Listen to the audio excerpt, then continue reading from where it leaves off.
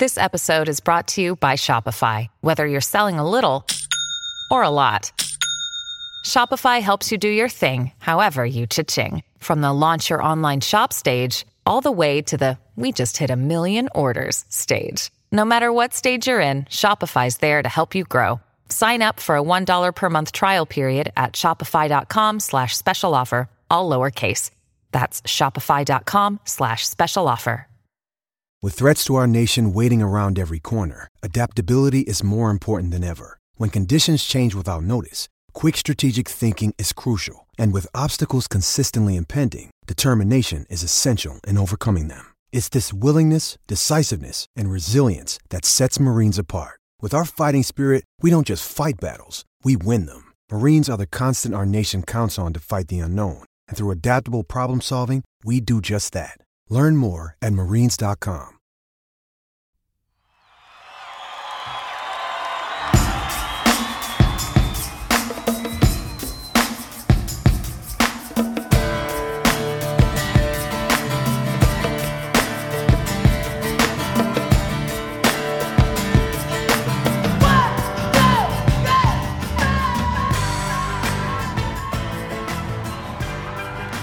Hello and welcome to Undrafted, a Dynasty Game Theory podcast brought to you by the Undroppables. I am your host, Scott Belanger, a.k.a. Jax Falcone.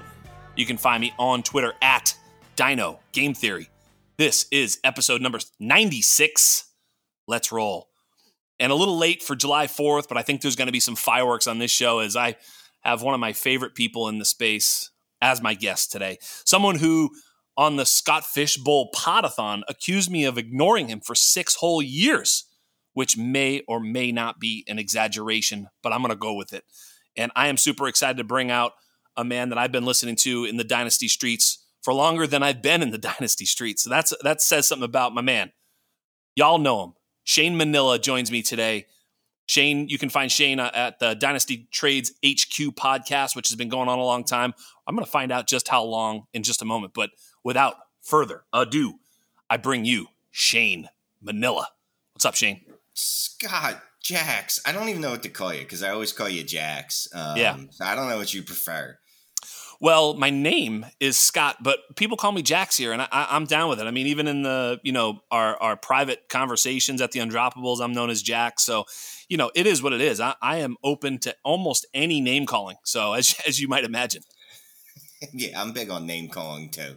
Big on name calling. Dude, I'm stoked to finally be on the show. Yeah, been doing Dynasty Trades HQ for 4 or 5 years, man. Yeah. It's like 238 episodes now. You've only done 93, but we were 96. talking about this earlier. 96. Your episodes are much longer than the Dynasty Trades HQ True. episodes. So technically, you might have as much airtime as us. Although yeah, we do. Sure. I'm sure. From episode 45 on, we also did a patron episode, a bonus episode for every show, just about. That's great. Couple weeks we missed here and there. So I made sure that the uncensored version of the show was really bomb for the patrons. And yeah, and don't forget, I'm also doing Dynasty Trades in 5 on the YouTube. It's just like a podcast, except there's moving pictures. Yes, and I love that you also do Manic and Chill with our friend of the show, Scott Connor, who, Scott loves chopping it up with me because I will engage with his, philosophical sort of way of looking at it, which is, of course, the Dynasty Game Theory streets. And, I love it. So he and I have very good shows for that reason. And obviously, I'm sure, the Dynasty and Chill sort of thing that you and him have going is very, very cool as well. So I know all you listeners like Scott Connor. I'm sure you love Shane. Check him out. Manic and Chill is a lot of fun. Yeah, that's the one where me and Scott, we never plan on it, right? Like we plan on doing it once a week, and it ends up being something like once every month. And then just out of nowhere, it'll be like 3 weeks in a row. But yeah, man, I get to talk. That's awesome. Scott's one of my best friends. I get to talk to him all the time about fantasy football and other stuff. And sometimes we just like to cut it up. And yeah, he definitely, what I love about Scott, he's that dude that always wants to help expand your thought process, which That's right. is one of those soft skills, I guess. That's right. Yeah. So some people are good at the analytical stuff. Like, they're like, hey, I can pull stats out of my butt, and just me and Scott are more of definitely of a like, all right, well, expand your mind. Like you're doing shrooms when you're playing dynasty football. Cause to me, that's probably the biggest skill, most important skill is being able to adapt and be able to think outside the box. Yeah. Now, if you don't take any advice from this show, but you take one chunk of advice, the advice, of course, is do shrooms right before your draft. That's the key.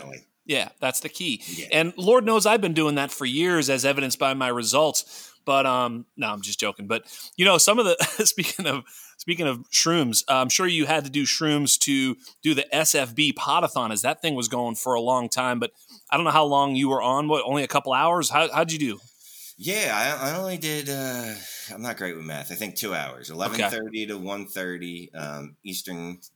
11:30 p.m. to 1:30 a.m. I think you jumped on at 1 a.m. 1 a.m. Yeah, you we brought you home. Show. You definitely brought the energy. You and Tommy Moe definitely got me back up. It was fun, man. It was really cool because look, I've been part of the podathon as far as like I've been a guest every year that it's been out. I think at least as long as I've been in Dynasty, and to be asked to actually get to host a little bit of it and step in for Sal, who just crushed it. You know what I mean? But to just play a small part in that is really awesome. It was a really good time. And I don't know, it was just something really cool. Really cool. I agree. Speaking of the Scott Fish Bowl, what was your, do you have your team in front of you, or do you have any idea? Oh yeah, no, I definitely don't have my team up, but I mean, or do you know it? Like I know it. I'm a geek like that. Like I'm an idiot. I know it pretty well. I'm going to bring it up to you. All right, bring it up. Let's hear what you did. I'm curious to hear what you did. We'll talk 2 seconds Scott Fish Bowl strategy, just because it's the topic of the day, and I feel like asking, and maybe people feel like here. I don't really know. Like, not sure. Like I always do these pods where I'm like, I try to do them with what the fuck I would want to listen to. That's how I do it. Like, I don't really think about what would I want to say. I'm like, what would I want to hear someone else say? That's what I try and do. I'm not that good at it yet, but I'm trying to get better. But I'm not sure if people really give a fuck about my Scott Fish Bowl team or not. But hey, they're gonna have to live with it this case. But tell us about your team. What'd you do? So I went a little hot 101. I wanted to go a little different than everybody else. So I went with my dude Kyler Murray. Oh, okay. Yeah, right off the bat. Now, part of that is because, it was a live draft on Sirius XM, but we weren't actually on the show. Right. But they emailed us the night before and said, hey, let us get your numbers and, maybe we can get a couple of you guys on, talk about your picks. I go, well, I can get on in a couple ways, right? I was sincerely thinking about Kyle Pitts at 101. Everybody talked me out of it. I definitely would have got on the radio for that. But I was like, I don't know that I want to get on the radio just to get made fun of. So I was like, all right, let me just go a little different, right? Kyler Murray is definitely in that top tier quarterbacks for me. So that's where I'm going to go. So I just went with Kyler Murray. The dude, for the Scott Fish bonus, you get over 66.6 completion percentage. Yep. You get a bonus. Kyler's hit that in 2 of his 3 seasons. Considering he did that with the corpse of DeAndre Hopkins and AJ Green last year, I think the fact that he got his dude Marquise Hollywood Brown there this year, he's just going to ball. So I'm looking forward to crushing at the Fish Bowl and people being sad that I was smart and got married instead of. So you went 101 Kyler Murray. Then you don't pick again until the 224, whatever. I mean, the 24th pick, 212. What'd you do at the 212? So got sniped. Pitts went right before me. So I said, all right. That's late for Pitts. Oh, no, Pitts usually goes right around that turn. So, yep. Yeah. So I got sniped by Ray Flowers. And so I said, all right, well, then I'll go ahead and take Mark Andrews because he's probably going to have a better season anyway. So yeah, he normally goes ahead of Pitts. So that's good. Yep. So I got Mark Andrews. I mean, I don't know what else to say to them. Dude's just a monster efficient. Yeah, absolutely. Tight end premium format. Target. Yeah, absolutely. So, Superflex tight end premium, and you have Kyler and Andrews. Good start. What'd you do at the 3-12-4-1 turn? Saquon Barkley. Ooh.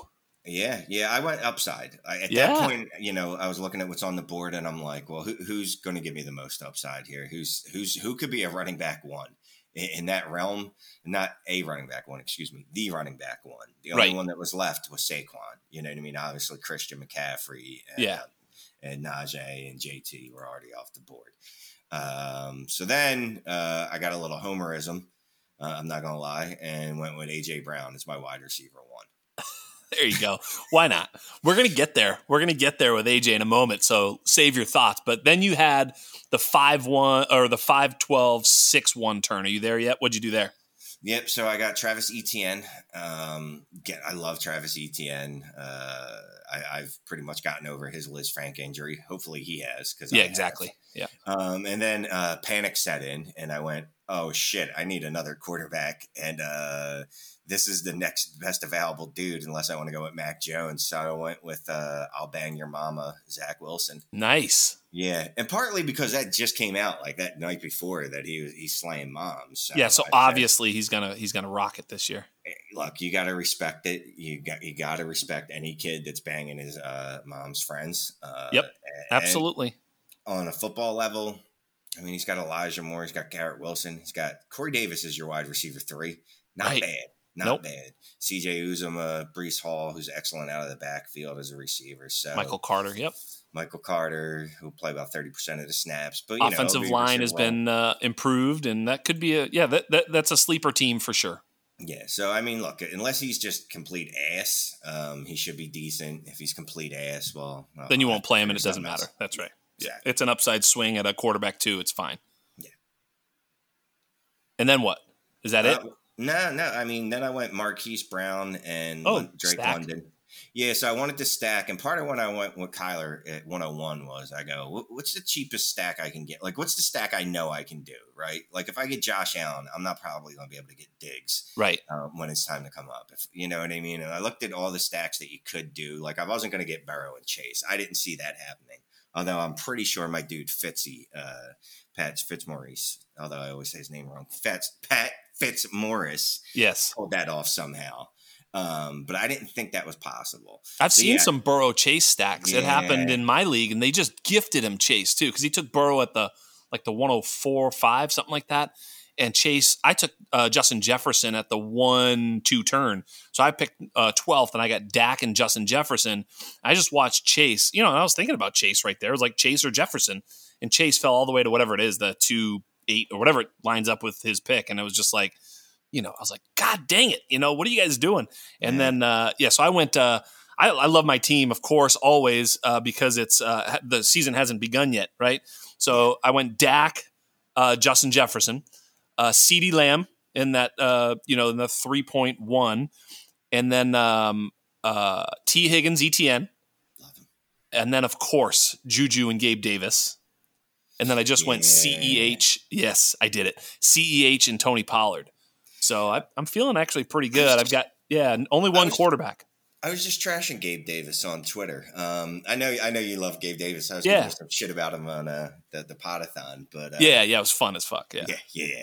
I don't believe in him at all. I don't even think he's a real person. Yeah, but that's fair. Besides the fact. No, that's fair. It's possible he's fake. Yeah, I don't think he's an actual real person.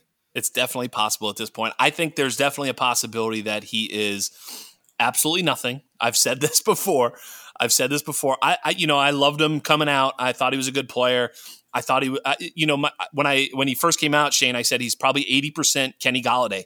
Well, if he's 80% Kenny Golladay now, that's not good, So it just depends, everything is fluid like that, Then when I said it, he was Babytron and all the rest of it, and it sounded ridiculous. And now if you say it, it's like, well, of course he's 80% Kenny Golladay. Who isn't? So but right. So it's like one of those things. I think he's that type of player, a downfield winner. He's probably a better separator than Golladay ever was. So he's an interesting player, and in that offense is really the key. Like if you just said he was like playing for the Jets or something, I wouldn't be like, dude, Gabe Davis. I'd be like, yeah, he's a good player. What do you want me to do? I don't want him. It's like, it's fine. It's but in that offense with the opportunity and with everything opening up, and he was an early declare. He's only like 23 years old. I think there's some defense. The one thing that you mentioned is that they not only did they sign Emmanuel Sanders, but they played Emmanuel Sanders over him. And I thought that was a very negative, indication of his talent and his opportunity and all the rest of it in his career path. But if you want to make an excuse for that, when you can say the kid was 22 years old, they weren't sure if he could handle the full load, Then they had veteran deference. The coaches played the veteran. But then Gabe Davis, sort of took him over and was the superstar in the playoffs. And, if that's his trajectory, then you can see it. But if he's just the guy that couldn't really beat out Emmanuel Sanders, I get that too. And so I think that there's a huge range of outcomes for Gabe Davis. And in a 2,500-man tournament, and with the fact that I've proclaimed him so often, I really just had to take him. I took him at wide receiver 22, a little bit ahead of my rankings, but fuck it. YOLO. It's a free charity league. I'm in. Yeah, no, dude, and look, I can't. Upside is what it's all about in this tournament, right? Like, I don't think anyone is going into it going, let me get the safest floor I can find. Like, that's what I'm shooting for. I'm shooting for the median every week. Like, that's not what we want. Right, exactly. We want upside. Like, it's first or last, really. That's right. That's all that matters. If you don't win it, I couldn't tell you who was second last year, the year before that. That's right. The year before that. We just know Stompy wore a singlet. Yes. And if I ever win, I'm not wearing a singlet because I am. I'm bigger than Stompy, but I'm not as. I don't know what the word is for it. When you're okay with your size when it's small, I don't know. Someone could tell me that. I mean, it's a psychological thing, I think. Yeah, I'm not gonna make any words for a grown man wearing a singlet on on the internet. That's not for me. What is for me though is Dynasty Fantasy Football, and your hometown team is the Eagles. Now I've got Michael P. Duncan. I just had Vi Salas on the show. All these Eagle fans, I'm just surrounded by you assholes. I don't understand why I do it. I should have a no fucking Eagle fan rule, but maybe you're my last Eagle fan I'll ever have on the show. Anyway, do you think they're going to win the division? Oh yeah. I thought you were going to ask me if they were going to win the Super Bowl. Yeah, the division. The division's the least they should win. Jesus Christ, man. I mean, I know it's not fun, so we'll get this out of the way. But on defense, holy shit, they really crushed it. I mean, they got James Bradbury cheap because the Giants are really stupid, and then the Giants cut him when no one had any money left. So the Eagles were like, all right, we'll take him for $7 million. Sure, thanks. Getting Jordan Davis, who's an absolute monster. Yeah. And then Nakobe Dean in the third. I mean, and Kazir White. At one point, I was like, wow, that's an awesome signing. And then they did all this other stuff. It's just the defense finally should be really good. And then on offense, I feel like they did something. Yeah. Oh, yeah, that's right. That's right. They got a target monster vacuum himself, Mr. A.J. Brown. I made Ryan Tannehill quarterback 1 in fantasy football because I am a freaking monster. And I will run over people. I will get deep passes. I will do whatever I want on the football field, even on 105 targets. So I can't wait to see what him and Hurts are going to do. It's going to be a beautiful thing. So, yeah, the division. If they win less than 11 games, that means Jalen Hurts is really bad at football, and we'll be looking for a quarterback in 2023. Yeah, that's right. Yeah, I mean, they do have a great offense. We're going to talk about them here real quick. This is interesting. I think that they're the favorites to win that division too. Admittedly, and I don't want to say that, but I do. I think it's certainly you and the Cowboys for sure, but. They've improved enough right now, and I think their schedule looks really good. I like the Eagles this year. As you point out, the defense is better, and they really needed to be. I think Jalen Hurts will take a step forward, and then the weapons are really dope. And they were able to run the ball, obviously due to Jalen Hurts as well, but they were able to run the ball really effectively, and we'll get there in a second. But I would just ask this about Jalen Hurts. You talked about him being like, if he's good enough, they'll win, and if he's not good enough, they'll probably be looking for another quarterback. So I would just ask, like straight up, like in 2022, just as a fantasy player this year, do you see him as a top 5 quarterback or top 10? Where do you see him as in 2022? I see him top 8. It's hedging, definitely hedging. Just because look that Kyler, Pat Mahomes, Justin Herbert, Josh Allen, Lamar. I think those guys are pretty much cemented in top 5 unless something crazy happens. I agree with that. Top 6 maybe. I mean, that's where he was last year before he got injured and hurt his ankle. But again, he did that mostly off rushing and rushing touchdowns. Right. So if he does it this year, it's got to be a little different. But it's good having that skill set in your back pocket going, all right, well, if I continue to suck at throwing, at least I can take off. But again, Yeah, well, now they have, as you point out, they keep Goddard, who was awesome last year. Like, he was really good on a per touch and per play and per route basis. Like, he was really good. And I'm sure you agree, watching their games, I'm sure you're like, yeah, dude is fucking good. And then they had Devontae Smith, who was a rookie, now takes a step forward and was really good last year. And then they lose no one else, and they didn't have anybody else, like Jalen Reagor or whatever, and like Quez Watkins. And they replaced that spot with, checks notes, AJ fucking Brown, as you point out, which should be his new name, AJ fucking Brown. But yeah, like the absolute monster. And, it's kind of interesting, the thing that AJ Brown does is like just fucking destroys people once he catches the ball, like literally, like, runs them over and runs for touchdowns. Like, he is an absolute beast out there.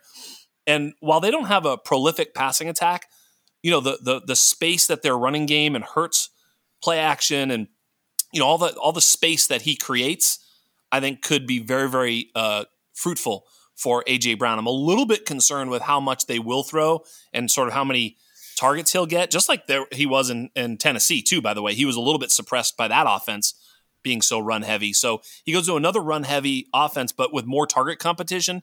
But all that being said, I think that they're gonna look really good, and I think A.J. Brown's gonna help Jalen Hurts be the quarterback that he can be. If he doesn't, as you point out, he's done. But with the addition of A.J. Brown, I would say this: Goddard, A.J. Brown, and Devontae Smith. It feels like one of them might disappoint fantasy managers. Do you think that it will happen, or do you think they all come through? And if so, who do you think will be the disappointment here? Yeah, I think Goddard's the guy that's gonna take the hit. I mean, Smith had a 22% target share as a rookie. That's ridiculous. And then, of course, you look at A.J. Brown. He's 27 last year, 30% in his career. Like, the dude's just a monster. Both of those guys are target hogs, and they're so good with the ball in their hands.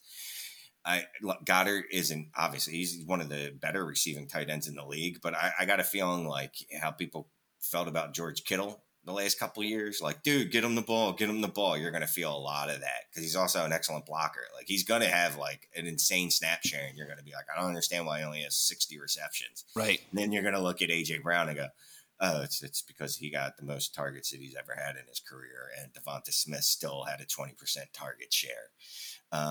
They just gave A.J. Brown $100 million, and apparently he's best friends with Jalen Hurts.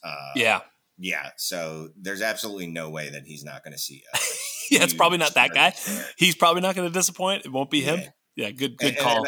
And I don't think like I said, I don't think it's Smith either. Like, generally, a rookie receiver that hits over 20% target share is going to smash, well, the rest of his career, definitely the next year. Now, how often does that team then go out and get a legitimate wide receiver one who's also a target vacuum?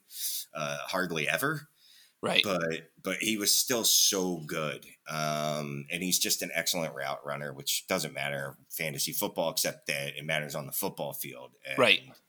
Yeah, he gets open. I mean, the dude just gets open. Like, he's that good of a route runner. So I think there's going to be that. It's going to be one of those offenses where it's heavily skewed towards those two players. Yeah, I think you're probably right. And that play action is going to make both those guys kind of wide open from time to time. And, A.J. Brown will certainly give Devontae Smith some room as well, as he'll be, playing against lesser corners, in total and all that sort of stuff.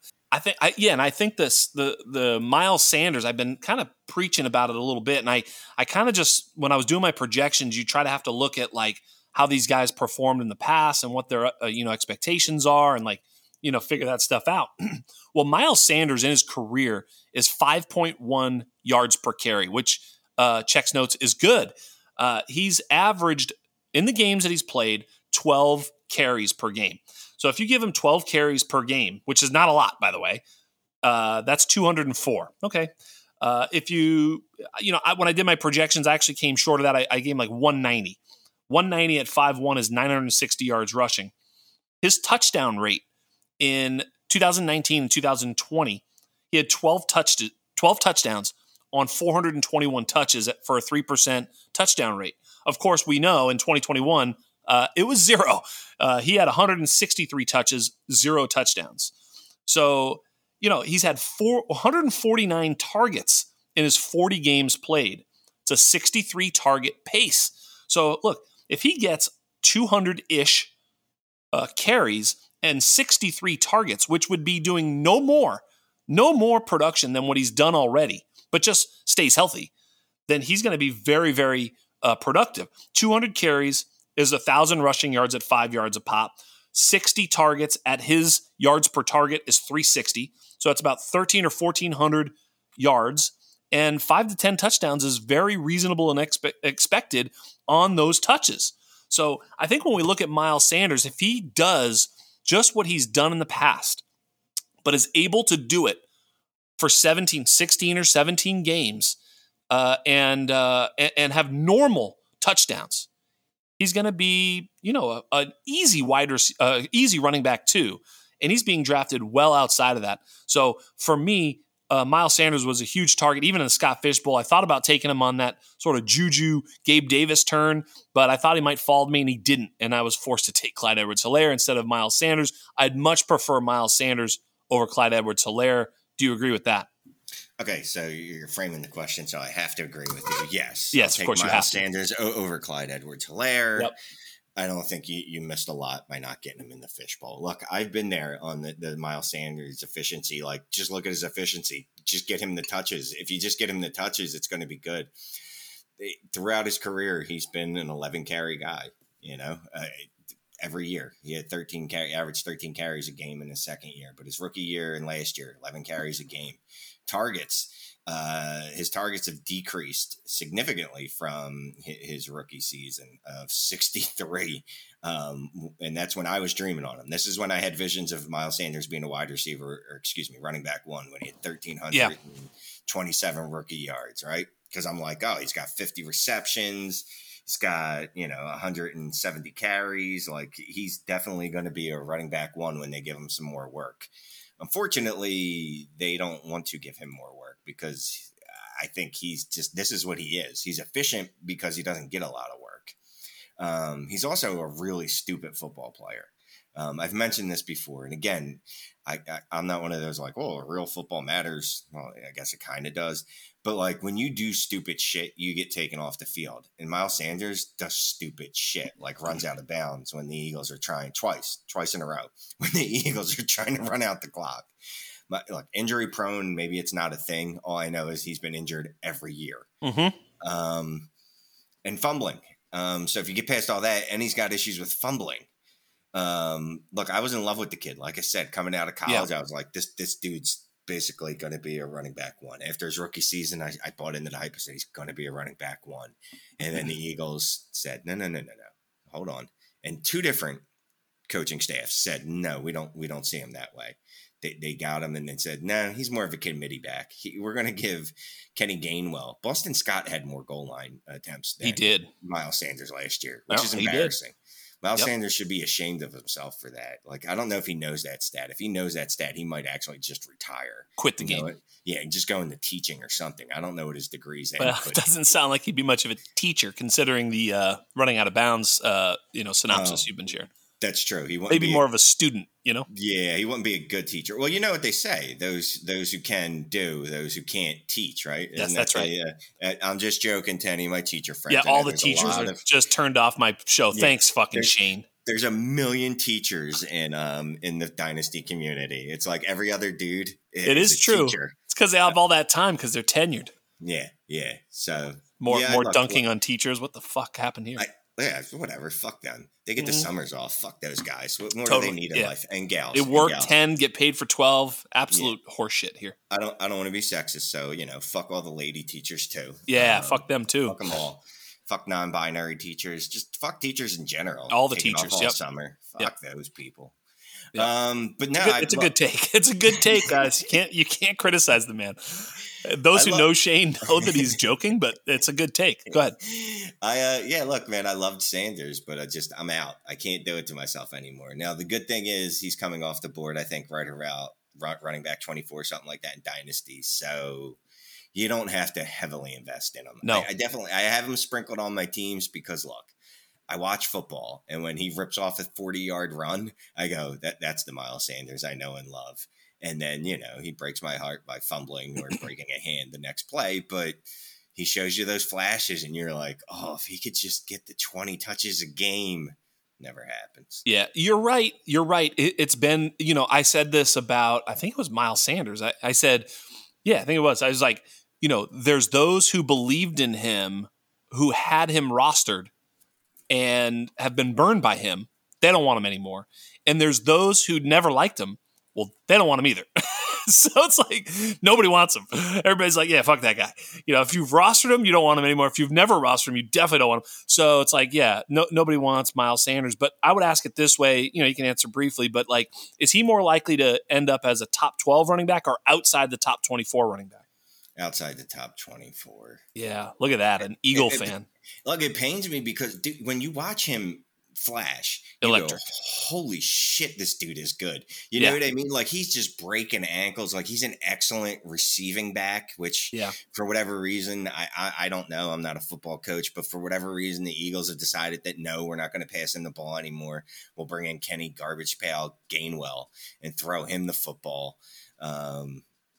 But for whatever reason, like I'd like to see him on another roster, and I'd like to see him used differently. I'd love to see him getting like 7-8 targets a game and still 10 rushing attempts a game. Well, if he's a little bit of a knucklehead, as you have displayed the propensity for calling him, then maybe he's just not a great passing game back because of all the nuance at that point. It's easy to run the football here. Take it and fucking make something happen. But if you're pass protecting, and if this guy blitzes, then you're running to the flat. If not, you're right. There's all sorts of different. What if this happens, then this, and which if they blitz here, blitz middle, where do I go? What's my blitz assignment? All the rest of it. If he doesn't really pick that shit up and he's going to get your quarterback killed, that may be why he's not on the field in those situations.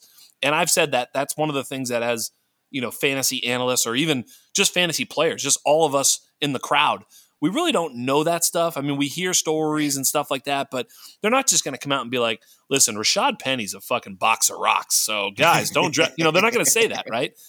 So anyway, on this topic though, you alluded to it earlier, but I'm going to get there this way. Who would you rather have in Dynasty, Miles Sanders or Elijah Mitchell? This hurts. It's a tough one. Elijah Mitchell. Yep. I know he got injured a lot last year. I felt like he was out like every 3 games. He was. But finger, leg, this, that, the other. Yeah. Every time he came back, Kyle Shanahan was like, this is his backfield. Like, fuck everyone else. Like, just nope. Everyone else goes back in the mothballs. They're in the closet. Whereas in the past, we've seen him rotate guys when they've come back from injury, right? Like, you just have a rotating cast of Raheem Mostert, Jeff Wilson. I don't think Jerick McKinnon ever actually played for them. Just rotating running backs. But Elijah Mitchell comes back and he's like, you get a full workload. And then they started targeting him more at the end of the year. I had no more reason to hate the kid. Like all year, I was like, Trey Sermon's better. Well, he's just a one-dimensional back. Like, he doesn't see any passing volume. He doesn't see any receiving work. And then it's like Kyle Shanahan heard me and was like, they started throwing it to him. Guess what? Now he's getting targets. And I was like, all right, I got nothing. I mean, the only knock on him is terrible draft capital, right? He gets injured, but he's a running back. He's at a position where everyone gets injured. Right. And he came back, and I take him straight up over Sanders. I mean, I've seen him do it. You know what I mean? Like, I haven't seen Sanders actually, he had a good rookie year, but not as good as Mitchell. I think it's a pretty good take. I mean, it's tough because both of them are a bit fragile. Obviously, Sanders is, I said it before last year, which turned out to be not true. I said this is a make or break season for Sanders, and it was just more of the same somehow. Somehow he just was able to still be completely mediocre and then show flashes and then still have his starting job. I'm shocked by that. Like, I'm shocked that they didn't do anything in Philly. Like, they didn't bring anybody in. Like, they let go of Jordan Howard and brought in Kennedy Brooks. That's it. It's like, so that tells me that maybe Kenny Gainwell might have a little bit of a role too. Do you like Kenny Gainwell late in drafts for these reasons? Yeah, I do. But the problem is so you look at what the Eagles did last year, right? They gave him a ton of run early in the season. Yep, and then went away from him. And then he was a healthy scratch one game. And basically in other games, he was, even though he wasn't a healthy scratch, he was technically playing. He didn't see the ball at all. Right. He got a ton of carries in, a meaningless game end of the season. I really don't know what to do with him, but late in the draft, fine. You know why? Yeah. Because he's a receiving back. Bingo. So, you know what I mean? It's the same reason that we liked Nyheim Hines before Jonathan Taylor was there and he got all those receptions. Right. Just because it's in their skill set. Like, yes. Theo Riddick was someone that we liked in fantasy football. J.D. for a couple McKissick years. and Tariq Cohen and James White and all these other PPR backs. He's definitely in that mold. And unless you're playing in standard leagues, which, my God, please stop doing that. You know, and I'm not a PPR fan. Everybody knows. We'll do it right now. Do you like PPR, standard, or something like Scott Fishbowl, which is what I play? I commission. Well, you're in a league of mine. Yeah. I commission half PPR, half point per first down, and like try and put some other shit in there that makes it a little bit more fun. Do you prefer PPR, half, or standard? All right, so standard is just out. Like, no. Like, just no. Stop it. Like, my brain, like, and I'm sure you do this. Well, maybe you don't because you like standard and half PPR. I don't like standard. My brain is conditioned when I look at stats is to count, oh, he's got 4 receptions and 60 yards. I got 10 points. Yeah, bingo. Like, my brain's just conditioned just to do that. Yes. Like, half point, obviously I can figure out the math. I'm not that slow. I'm a little no, slow. but you're right. Slow. It's a simpler math at PPR, yes. Yeah. So I like the full PPR, but then I do love adding PPC to it. And then, if you want to get bonuses for first downs, of course. And if you want to do some tight end premium, definitely. And if you want to get really crazy with it and do some targets scoring, oh, yeah. Interesting. Yeah. Look, I like as much scoring as possible without bonus points. Right. Right, because bonus points is like, all right, I'm playing pinball, and for no reason at all, I got 3 million points. You're like, because I hit the T-Rex in the balls, so I get 3 million. Like, what skill is that? Like, I don't even understand. Like, that makes no sense. But totally, sure, I got 3 billion points. But I like it when it's like, you have to put some thought in it. You go, wait a minute. So like a 49-yard touchdown catch is 6 points, but a 51-yard touchdown catch is 75 points. Let's just play it that way. It's like, what? Yeah. Let me, the shit that actually matters. Like, all right, well, how many targets? Is this guy heavily targeted player? That's probably someone I want to target. Does this guy get a ton of first downs? Does this guy get a lot of rushing? Like, Najee Harris last year he was they turned him into a receiving back because Ben couldn't throw. But, in a PPC league, he's a fucking monster. Because of 300 rushing attempts. So I love when you do that because it balances the scoring and you can build teams. All the teams won't be built the exact same way. Everybody won't be chasing the exact same build, which, it can be fun, but then you're betting on just too many variables that are like, I'm betting on me knowing this wide receiver is straight up better than that wide receiver. I'm betting on Jamar Chase over Justin Jefferson. And it's like, all right, well, that's like splitting hairs on an angel's head, right? Whatever that fucking saying is. Yeah, for me, Shane, it's always been like, I just want like the real stuff that is awesome in football to like matter in fantasy. It's like I almost wish, and I think there's probably a way, but like 4th down conversions. Like, if it's 4th and inches and your running back gets you a yard, that seems like a much bigger play. Like, that's a tough play. It's not simple. Like, they're all stacked up. Like, it's fucking guy gets it. You're like, fuck yes, dude. Yes. You know what I mean? It's like a huge play. But, like, it's 3rd and 20, and they throw a swing pass to Tariq Cohen. He gets 12. It's like, that was way more points in fantasy, but it was like, dude, that was stupid. That was a fucking dumbass play. So it's like, the conversion and the conversion sometimes is almost as important as a touchdown in some games, especially, whereas a 3rd down and 20, 12-yard catch has never been important. Like, maybe for field position, whatever. Like, you know what I'm saying? So, like, these things matter, and I like to try and make them matter as much as possible. There's never going to be a perfect scoring, but that's why I like first down, just because those conversions are huge. I mean, think about how many times you're watching a game, and, like, it's a first down catch, and you're like, you celebrate. You're, like, literally fucking fist pump. You're like, yes! And then you, like, continue to the next play. It's like you've never done that for the Nyheim Hines swing pass, No, and actually every time Nyheim Hines was ever on the field and touched the ball, I was pissed off because I was a Marlon Mack guy. Yeah. And obviously everyone loved Jonathan Taylor, so no one wanted to see goddamn fucking. Yeah, what's Hines doing out there? Get him out of there! Like, stop! Why are we throwing this fucking douchebag a 3-yard pass? Like, go away! But just by that same token, so like a draw on 3rd and 15, a running back picks up 10 yards and he gets a point.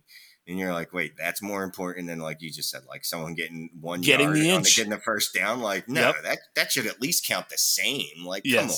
Yeah, So, that's why the half PPR, half point per first down is become my favorite. I do have I have put the completion percentage. Now, Scott made it very damaging because it's plus a half point for a completion minus a full fucking point for an incompletion, which, by the way, kind of brutal if you're like throwing the ball away late or something. Like those minus ones are huge. So like that's a little bit steep for me. I actually just make it mostly a positive.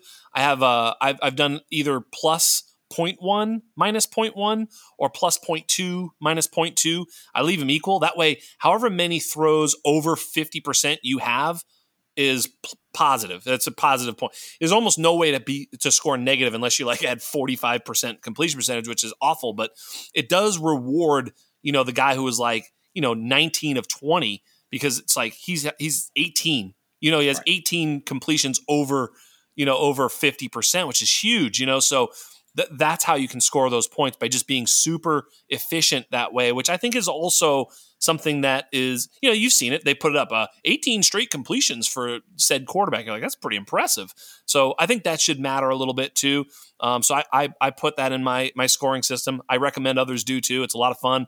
If you want to make it chaos like Scott Fish does, go right at it. It's fun. That's fun too, which is also why I faded my quarterback too, because I'm almost as likely to get points from like Tony Pollard as I am, I don't know, any of these quarterbacks that are not top 15 or 20 because they could score negative points. They can, the -4 for interceptions, all the rest of it. So anyway, a little bit more strategy for you all. Yeah, there might be some weeks where if Zach Wilson does what he did last year, he's going to be on my bench. It's trouble. Yeah. Yeah, it's trouble.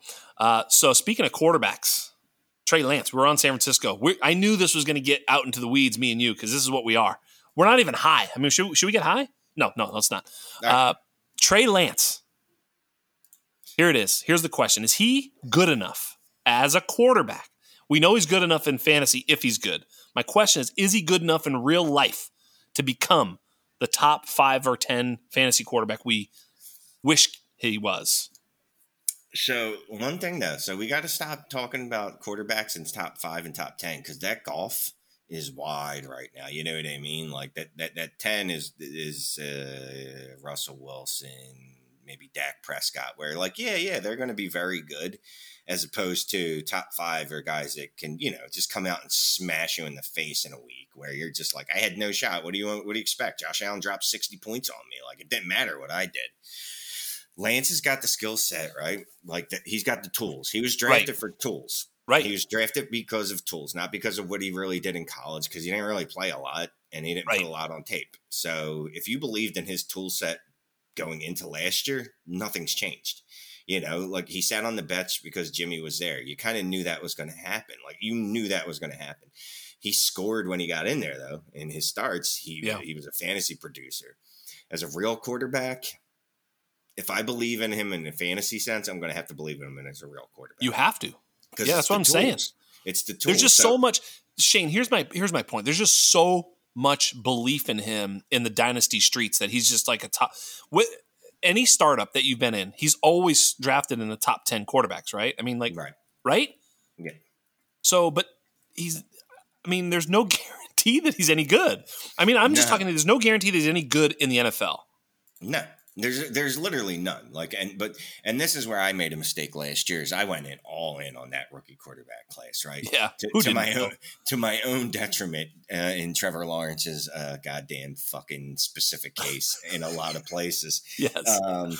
And I feel like I've learned my lesson. Like, all right, dude, you got to see a little bit before you just lose your mind and pay for a rookie quarterback or a quarterback and just automatically anoint them a golden child. I don't have the stones to pay what Lance would cost on the open market. Like, if he's way. I can't. If I can get him cheap, 2023 first I'll consider that cheap for a quarterback in Superflex. Right. I'll do that. If someone wants to give me, wants to trade me, wants to give them to me for cheap with Zach Wilson in a second, okay, I'll take that risk. But that's never happening, right? Like, that's the other thing too. It's like, you see him drafted with a top 10 fantasy dynasty quarterback price. That's where he's drafted. But I never see him traded for that value either. Because no one's willing to pay that. Yeah, you know what's crazy is the last couple years, really the last 2 years, I've really noticed the divergence between startup value versus trade value. Yes. And obviously they were always different things, right? But you could almost, not exact correlation, but you could look at startup value and go, all right, I know what I can get on the trade market for this guy. Right. The last couple of years, it's like, no, dude, like that's a sunk cost. Like you can draft Najee Harris in the first 2 rounds at a startup dynasty draft. You're not getting those prices back when you try to trade them. And exactly with these quarterbacks, because it's if you got them in the rookie draft, just hold on them. That's fine. There's no reason to go out of your way to trade for them. If you can get them at a discount, go for it. But I'm not going out of my way to try to get any of them from last year. It's crazy though, right? Like, I mean, it is very, very interesting to say, but it's very true that you're right. The startup values and the trade values are different. And probably a pretty smart thing to do to try to understand that before your startup so that you can extract value with those differences. Know if you're buying in a startup a player that is immediately not going to be worth what you just paid, like immediately, not because he did anything or you did anything, but just because the trade value is different than the startup value. Probably not the guy to draft at that spot, trade that spot to move back. So anyway, that's just Dynasty 101. But all right, so I'm with you on this Trey Lance. Here's the question I have. Like, obviously Trevor Lawrence was he was the chalk 101 last year, and now he's not out of that class. And Trey Lance or Trevor Lawrence in Dynasty, obviously Superflex too, because obviously in non-Superflex it's Trey Lance because, it's a dice roll. But I'm talking in Superflex where the quarterback really actually matters. Who do you prefer in Superflex Dynasty, Lance or Lawrence? Man, I am. Look, I got hurt bad by Trevor Lawrence. I need to just put that out there, right? Like, I need people to understand. Like, when you get dating advice from someone that just went through a horrible breakup, you know what I mean? Or like they were just in a terrible fucking bad person to ask about relationships, right? Yeah. Like, it's like, I don't know if you want to ask him. Yeah. It's like, oh, women, fuck them. You can't trust any of them. And it's like, whoa, trust dude. Anybody, like, it's just what, So that's kind of where I'm at with Shaking in Lawrence, the corner, right? Yes. Definitely there with Lawrence, right? Because I definitely went pot committed over, hey, first round startup pick. Sure, that's Trevor Lawrence. That's what I'm going to do. I've never seen the guy play in fucking NFL, but look, he's the golden boy. He's better than Luck. So there's that. So I'm more apt to go to Lance because one, he hasn't actually hurt me. Right. Two, I've actually seen him be productive. And three, I trust the San Francisco organization a whole fuck ton more than I do the Jaguars. Yep. And even with my dude Doug Peterson down there. Which is a huge upgrade, but still. Giant. They still got Trent Baalke that's making decisions. And fucking they still got Shad Khan that owns the team that does confusing things. So I'm still a little right. And look, as much as they spent on wide receivers and tight ends, like $500 million or whatever it was, dude, they spent $100 million on Christian fucking Kirk. Right. Like, what do you like? Kirk's a very nice 3. He's a very nice little football player. 2. Yes. Yeah. Dude, you're giving him all that money as your 1 and then signing Zay fucking Jones and right. I don't even, just some of the other garbage pals, the guys that they have there. I mean, like, they should have just held on to DJ Chark, to be quite honest with you. So I'm very worried. He was so bad last year that it scares the balls off of me. I don't know how else to state it. Trevor Lawrence has completely just ruined me off of rookie quarterbacks. That son of a bitch. I don't know if it's good or bad, but I'll take Trey Lance over him because, like I said, he hasn't hurt me. Yeah, I think that's fair. What's interesting, though, is I think the question is one that is an educational question to ask yourself. Because if you answer quickly without thinking about it, then you're probably not doing it right, which you didn't. But, the idea is that we had this legendary, generational prospect, or so to speak. I think that there's probably ways you could poke holes in that analysis.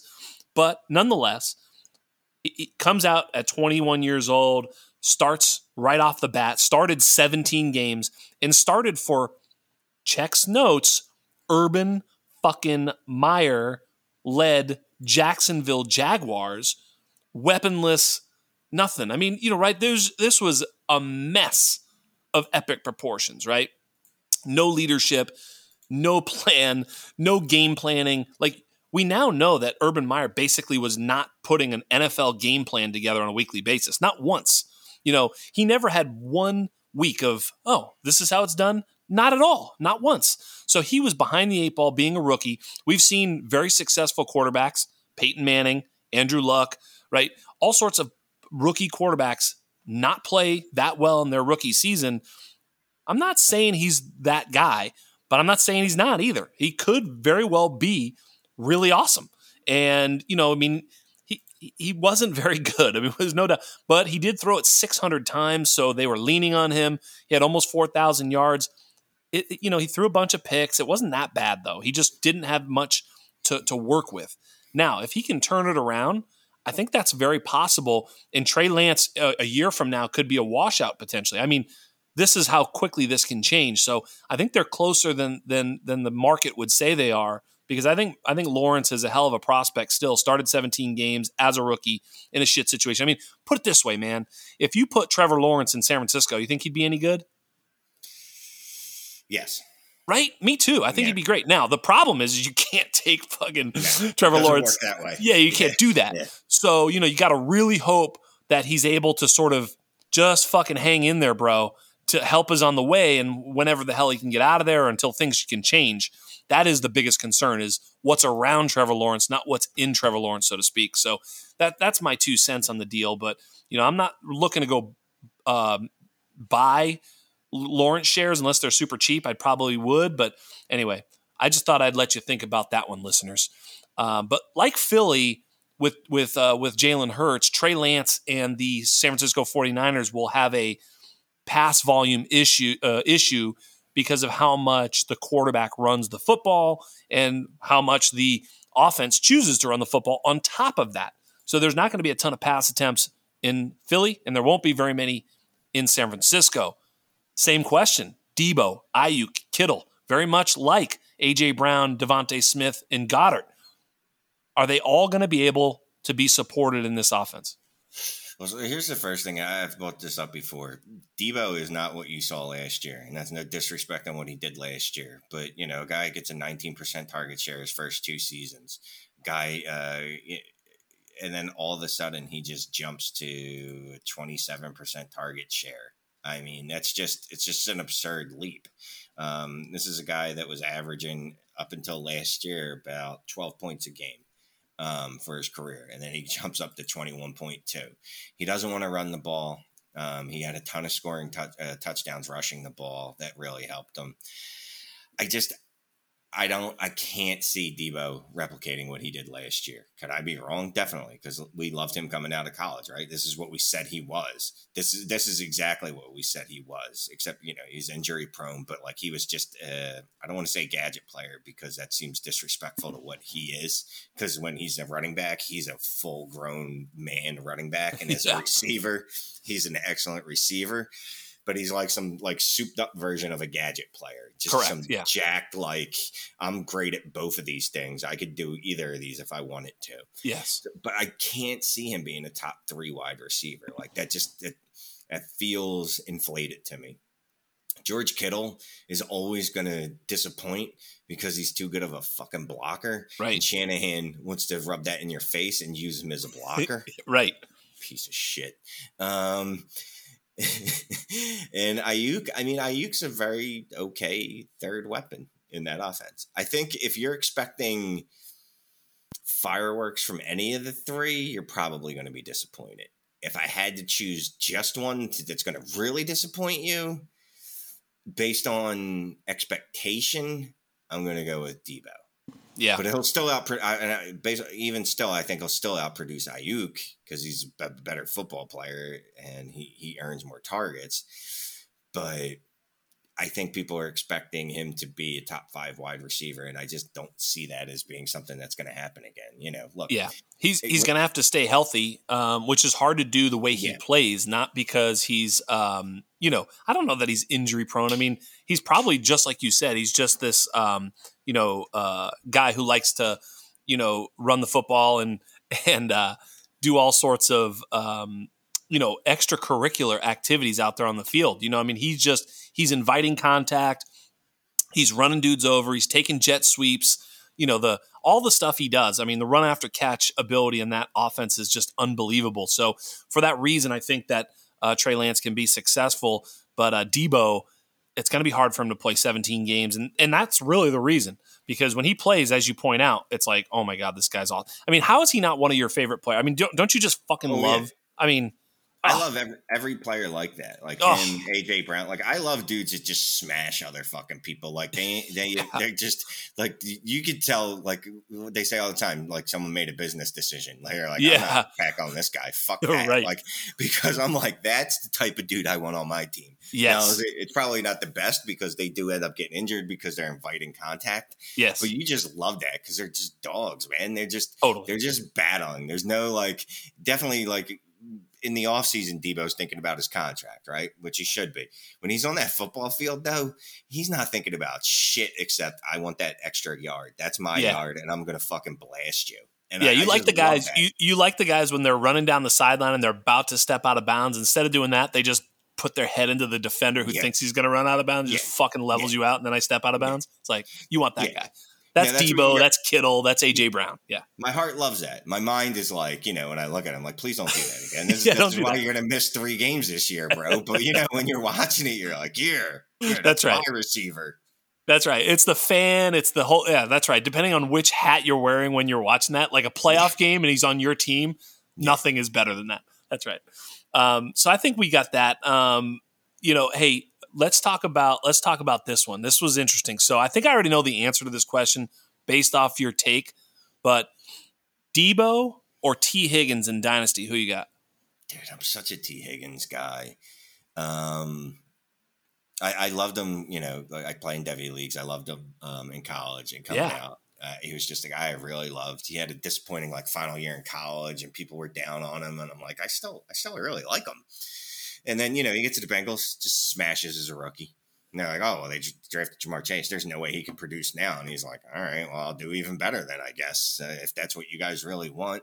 So I'm taking T because, I look at T and I'm like, he could be a wide receiver 1 even with Jamar Chase on his team.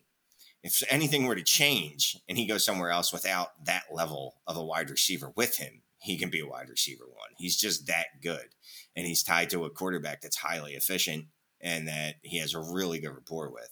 And he hasn't been, he's not as tough. That's not the word I'm looking for. He's not as smash mouth as Debo. I'm less worried about. Who is? Yeah. I'm less worried about like him getting into a train wreck and injuring himself. So I'm going to take T, and I like it because he was still at the beginning of the offseason. You could still get him at a pretty good discount. I don't know about now because I haven't tried to trade for him lately, but you could get him for a decent discount in the off season. I'm gonna have to go with T, and plus he's also that I don't know. I want to say that prototypical like old school like tall, just not lanky. That's not the word I'm looking for, but it just looks like a wide receiver, like a classic, like Lynn Swan, like graceful, like type of dude that there's something fun about them too. He averaged more targets per game than Jamar Chase did. People forget that. He only played 14 games. I think between Jamar Chase and T. Higgins this year, I think they ran the football a lot early on in last year. I think they're going to open it up a little bit. I think T. Higgins could have a very big season. I mean, even if you just pace him from last year, but 17 games, it was like 1,200 yards, 8 touchdowns. I mean, he ended up with 1,106. So I think he's definitely there. And, you got to think that Jamar Chase won't average 18 yards per catch, although, motherfucker, he did that in college. He did it again in the NFL. Yeah, so maybe he just will average 20, But you got to figure he'll regress to some degree. But I think between the two of them, I think they're just going to be an absolute smash duo. Yeah, I mean that's it. Like, how do you shut one of them down? Like, what are you going to do? Like, unless you're, I don't know, a team like, let's say, like the Eagles, where you have 2 legitimate cornerbacks that can shadow guys like that. That most teams do not have 2 cornerbacks like that. They're lucky if they have 1. Yeah, you can play zone and all that fun stuff. Blah blah blah blah. But these 2 are both number 1 wide receivers, like by themselves. Even on that team, either one of them could be the wide receiver 1. Jamar's special, man. He is definitely special. Like, no doubt. I don't know. He should regress. There should be regression. Right. I'm just not banking on it. Just like Right, Justin Jefferson at this point. You know, Right. we saw what Justin Jefferson did as a rookie, and we're like, yeah, I don't know if he'll be able to do that again. And he was like, yeah, I'm going to do better. Fucking watch me, bro. Yeah, that's okay. right. All right. And again, Yes. it's a highly, what's the word I'm looking for? Concentrated. Concentrated. There you go. It's concentrated, right? They're not stupid. They're not going, all right, well, I don't even know who their wide receiver. Oh, Tyler Boyd. Tyler Boyd was still a top 36 wide receiver last year somehow. So, but they're not throwing these, like, you don't see a bunch of guys on their roster. They're like, hey, why do 6 guys have 40 targets? It's like, all right, it's those 3 guys. And then CJ Uzomah once in a while got 3 targets for 2 touchdowns. And he's gone. Yeah. So, yeah, if they continue to throw at the rate they did towards the end of last year, which they should, because if you have Jamar Chase and T. Higgins, I don't know why you wouldn't throw all the fucking time. Like, I don't think I'd ever run the ball. Like, I don't even think I'd have a running back on the team, but I guess you have to by law. So, yeah, I think they both continue to smash. Yeah, I agree. You're right. With CJ Uzomah gone too, let's see, I actually did my projections for this team. And, it's like, let me look. I'm going to look it up while I got you here. I'm going to look here. It's like, they had 128 targets to Chase as a rookie. Like, you got to figure he's going to go more. Like, it was 128 in his rookie season. 150 is not out of the question. T. Higgins, had 110, but in 14 games, he was pacing over 130. Give him 140. So 150 and 140 is not unreasonable. These 2 guys should score ample touchdowns. And, I think they're going to absolutely smash. With Uzomah gone, maybe a few more targets go to somebody else. Because I don't, maybe Hayden Hurst. I don't know if Hayden Hurst will get every bit of what Uzomah got. Maybe he will. I don't know. But, I actually have him penciled a little bit under what Uzomah did last year. And then a little bump up for the 2 guys who are, young. They're in their 3rd and 2nd year. I mean, it makes sense that they would grow, not regress at this point, at least in terms of how often they're targeted. And why wouldn't you? I mean, if you're Joe Burrow, like if you're playing, I always love to do this. If you're playing Madden, who are you throwing it to? It's like, you're just like Chase and Higgins. Where the fuck are they at? Like, right? You're never like, well, let's find Hayden Hurst across the middle here, No, and that's, look, every time I got my face smashed in fucking Madden, it was because dude just kept fucking hyper targeting the same player because I couldn't stop the play. And I'm like, what? I would do that too if I could pull it off. So it makes sense. It's the Joes, not the X's and O's. Yeah, the old, the Jims and the Joes, not the X's and the O's. And Tyler Boyd, there's room for him, with 600 pass attempts for him to still get 90 targets like he did last year. Yeah. So, you can get 150, 140, Mixon can get 50, Hayden Hurst can get 50, Boyd can get 90, and there's still more targets to go. So I think that's kind of what I'm expecting out of this offense. Obviously the pass volume could be a little lower than what I'm projecting, but I still think the share kind of gets around in that way.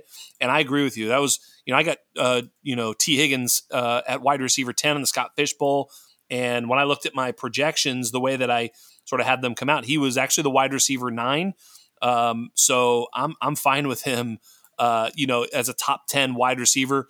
And I'm totally with you that he would be ahead of Debo in Dynasty.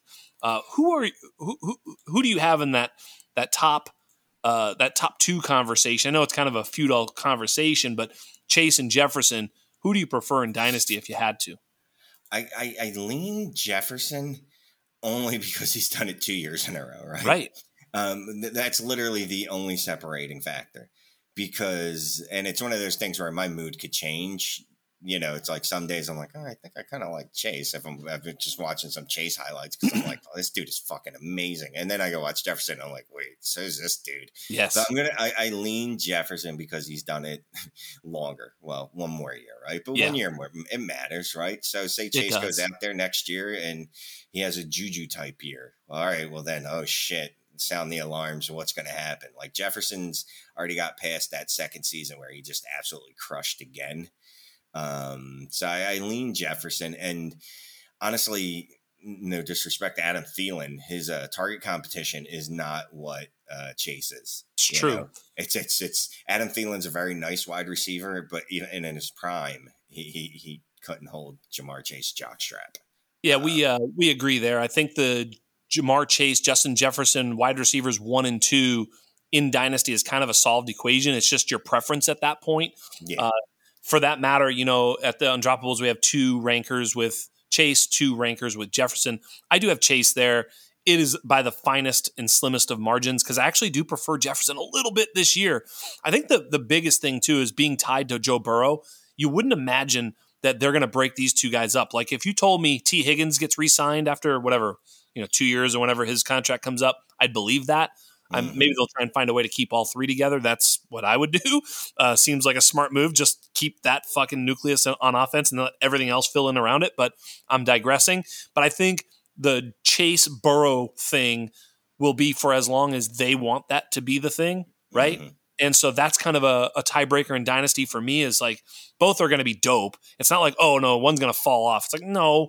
But, I want the one that's tied to the good situation for the longest. I think that's Jamar Chase, also a year younger. But again, this conversation's futile. But here's the one I do like. Who do you have at wide receiver 3 at this point? That I think is a fun question. I can't say no one, right? I can't just. No, you can't. And mine is not no one. It is certainly somebody. So what's crazy about this is I don't think he's earned it. I need that put out there right now. True. I was pivoting off of him in the beginning of the offseason, but CeeDee Lamb. There it is. That's the correct answer. And he hasn't earned it. You're right. If you just look at the value, the community values him as such. So yes. Even if I don't, the community largely values, like by a significant margin, he is the wide receiver 3 in startup drafts. So that's the guy, even if I don't truly believe it, that I would take. And then even from the perspective of, all right, well, if not him, then who? All right, well, A.J. Brown, who I love, but again, there's flaws that I can see there. Was he ever going to see the raw volume? Is he ever going to see enough volume where it's like, oh shit, he's scoring 25 points a game? Like I know he's going to see the target share because that's fine. That's what he does. CD is in that position where, and if he comes out and smashes this year, which he's perfectly set up for, right? Perfectly set up to smash. Cooper, Michael Gallup can't walk. Jalen Tolbert's apparently going to be a starting wide receiver on that team. Like this is, if ever CD's going to do it, he's going to do it this year. He's going to drop 1,400 yards and the community's going to go, I told you so. Correct. And I'm going to have to be like, hey, you guys are right. You're usually wrong. I bet against you as a community. And if not, as you point out, he's going to have a juju fall, right? I mean, because, and it won't make him a worthless receiver. I mean, I don't think he'll have a juju fall specifically, but he'll just sort of fall into that sort of, yeah, he's good, man. He's just not this good. But yeah, he's got to kind of smash to hold that spot. But because he's sort of the de facto guy at 23 years old, I agree. And I do think he will earn it, but I'm with you. I think you could easily make a case for other players in that spot. But for me, it is CeeDee Lamb. I feel really good about it. But at the same time, I get your point that he's not earned it. Do you have your boy A.J. Brown at number 4? Yeah. Me too. Yeah. Me too. And again, it's almost like I don't want to put him that high. No. It's crazy. It's a lot of the quarterback position is the deepest in Superflex. And even then, it's only like for me, like the elite tier is like 8 people. Yep. At the other positions, it's like, all right, give me 2 wide receivers. Then I don't know. Yeah. Give me 1 running back or 2 running backs, maybe 3, and then it's like, I don't know. And 3 tight ends. It really gets preference, and it's all about pivoting once you get into those wide receiver tiers after the first 2. That's right. Because like if you said, I think if you go to Keep Trade Cut, which I know is not gospel, but I'm just saying it's a crowdsourced ranking, which is kind of what we're saying is what's the values. Because if you look at ADP is interesting because it's historic, not immediate. Like if there's some news today, the ADP won't change for, a couple months when the average draft position changes, right? So ADP is looking backward. I think Keep Trade Cut sometimes looks a little forward, or at least looks at the right now, which I think is why I like it, because like people can tell you right now I'd take Cooper Kupp over player X or whatever, but maybe a month ago in the last 2 months they weren't. So long story short is they've got Cooper Kupp at the 4 spot, and I think there's nothing crazy about that because you're going to get one awesome season at least, if not 2, 3, 4. I don't know how many. How much longer can Cooper Kupp do what he's doing? long enough probably to draft him at the 3 spot if you really want to over CeeDee Lamb and A.J. Brown. I get that. Yeah, well, it's Dynasty, right? So Yeah. what do? Our mind defaults to, all right, well, I'm going to have this dude for the next decade, except that we know we don't. Dude, Yeah. As soon as we get you players, might, but yeah. we're like, hey, I want to trade him. Well, why? I don't know. I just like trading. Why? Yes. Because I can. So leave me the fuck alone. Stop harassing me. It's what I do. You That's fucking right. jerk off. There's like, how many podcasts are just based on fucking trading? Like, just go look up Dynasty Trades. Yes. There's like 87 fucking podcasts, even though we were like we weren't the first. But we were the early ones. Yes. But yeah, we love fucking trading. Like, you're not going to draft a player for a decade. Get the fuck out of here. Right. No one's doing that. No one I know has ever done that. And if you do, you suck, and I don't want you in my league because you don't trade. Definitely trade, bitch. That's exactly right. Yeah, you should be looking at 2 years, 3-year windows, right? I definitely think belittling people who refuse to fucking trade in your league is 100% inbounds. Yes. Look, especially the people like your team is shit, right? Yes, like, trade your shit. If your team is good, all right, fuck you. I can't force you to trade. I get it. You won the title. You got the big dick, the giant vagina, whatever. You can do whatever. Is it a small vagina or a big vagina? Like because as a big dick, you're like, I'm rolling in with a big dick. But if you are a female and you win, is it like, look at my tiny vagina? I don't know that I'm qualified to answer that. Me neither. That's why I was just curious because you said it. And I was like, well, I don't know that you'd want to say that it's gigantic. I'd assume they'd want a giant vagina. I don't know. I don't know. Yeah. I'm gonna just wash my hands of this. I don't know if any. You better wash your hands after this. Anybody wants to DM me? Let me know. Yeah, let us know. I actually know a couple females. I'll ask them after this, and I'll just put it to them and ask them politely. Yeah. Like in that parlance, when the guy says like they're bragging. What's the brag? Yeah, what's the vagina brag? Yeah, that's a good one. I'll ask it just like that. Yeah, what's the vagina brag? Yes. I don't remember what we were talking about. We were talking about vaginas. Anyway, speaking of vaginas, Cooper Cup. No, I'm just joking. Never mind. Trade it. Yeah, if your team sucks, why aren't you making moves? Like, can you get worse than bad? And I'm not saying make a bunch of suboptimal trades, but dude, do something. Just do something. Like, I hate those teams that are drawing dead where they have these like old rosters, but they have like 2 or 3 tradable assets and they just don't trade them. They're like, oh, no. I'm going to go with this war. I'm going to go to war with this team that I think can be like a best case scenario, really mediocre. Like, stop it. Yes. Fucking make some trades. Yeah, absolutely. I'm with you 100%. And, if your team is that bad, you even want to trade this year's first round pick for next year's first round pick too. Like, you just kind of want to push the like one pick. If one pick doesn't change anything for you, why are you making it? Like, just keep selling shit. Whatever you've got of value, keep selling it at the highest value it's ever going to be. That doesn't mean trade your future picks. Trade them when they're the most valuable. I'm talking, you really need to do that. That's the thing in self-scouting. That's what professional teams don't do very well either, right? But we certainly do it very poorly in Dynasty, especially those who have one roster, because you love everybody on your roster. They're the best team. I mean, everybody on your roster is the greatest, and everybody on everybody else's roster, not so good. When you have like 20, 30, even 10, 5 or 10, but multiple teams, you have every player in the NFL almost anyway, like, except a few, but you basically have all these different guys. So like, you're never like, oh, T. Higgins, dude, so wide receiver 1, because you're like, no, wait, I have Chase in another league and he's not better than him. You know what I mean? So like, you kind of have a healthy value of what the fuck's going on.